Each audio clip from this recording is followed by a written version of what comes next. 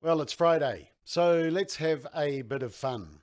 Babylon Bee is a satirical website, and it's very funny. So much so that Twitter often gets upset with it and bans it sometimes. But Babylon Bee has put together a list of books that would be banned on Twitter as hate speech today. Let's check it out.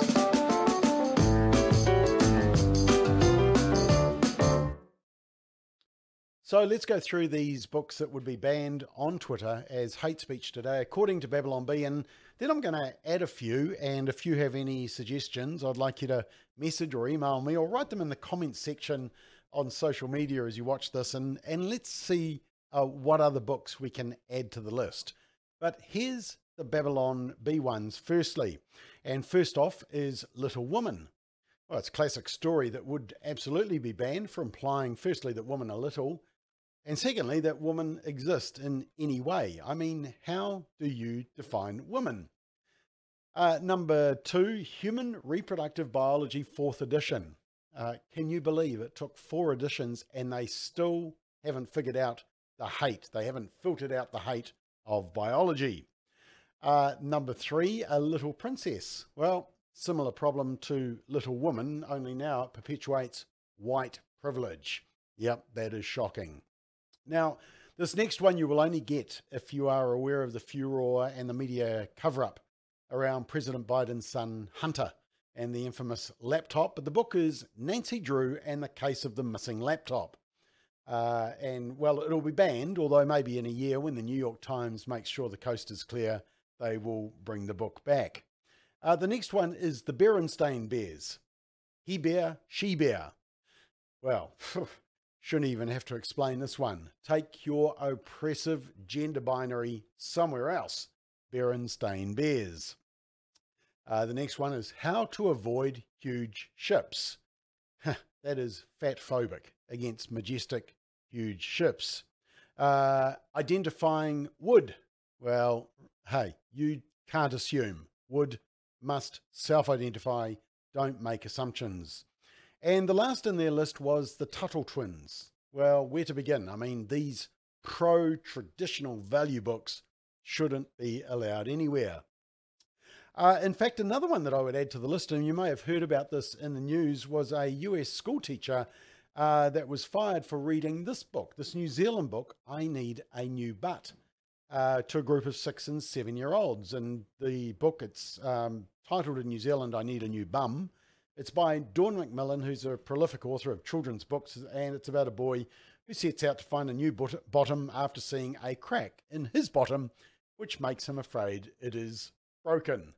But the teacher in America got sacked for reading it to 6 and 7-year-olds. I think the kids probably enjoyed every moment of it. Now, I have a couple of others to add to the list. Firstly, I've got this one, Are You My Mother? Dr. Seuss series about a baby bird trying to find his mother. I mean, shouldn't that be, Are you my pregnant person? Are you my progenitor A? Are you my parent or caregiver at least? I mean, let's get correct on this. Now, this one, Dr. Seuss's very first children's book, and to think that I saw it on Mulberry Street. And the book was selected to be pulled from publication because it has outdated portrayals of Asian people. And these include descriptions of a character described as Chinese, as having slanted eyes, eating bowls of rice and wearing conical hats. And it also captions an illustration of a man as, quote, a Chinese man who eats with sticks, end quote. Interestingly enough, Chinese people didn't seem very upset by that particular book. I mean, do you know how many people mocked my freckles when I was growing up, or my eyebrows now? I mean, I'm a bit like that Australian Mal Meninga, aren't I? Now, here's another one on Beyond Zebra. Specifically, on one page, it has a man of no delineated race, and so we would declare him white, I assume. He's riding a kind of camel, and he has a moustache, and the man has billowy pantaloons we would associate with an Arab, but this is apparently a stereotype. Orientalism, they call it. It's hard enough saying it. Orientalism. Let me just show it to you. There we are. I mean, to me, it just looks goofy. It's just part of Dr. Seuss. And here's another book, Scrambled Egg Super.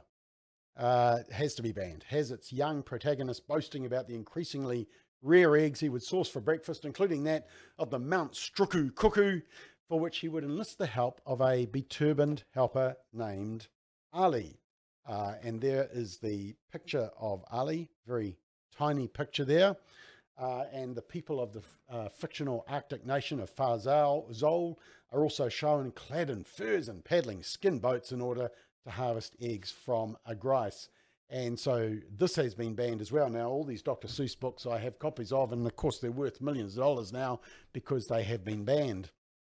And here's one other that I found on my bookcase in my office, The Natural Family. I mean, wow, light the bonfire now. So anyway, what books do you have that need to be immediately burnt under the altar of wokism and virtue signaling? Please send them through to me and we'll do an upcoming episode of your contributions, and make sure you include the reason for the book being banned so that I can see how woke you are. Let's do this.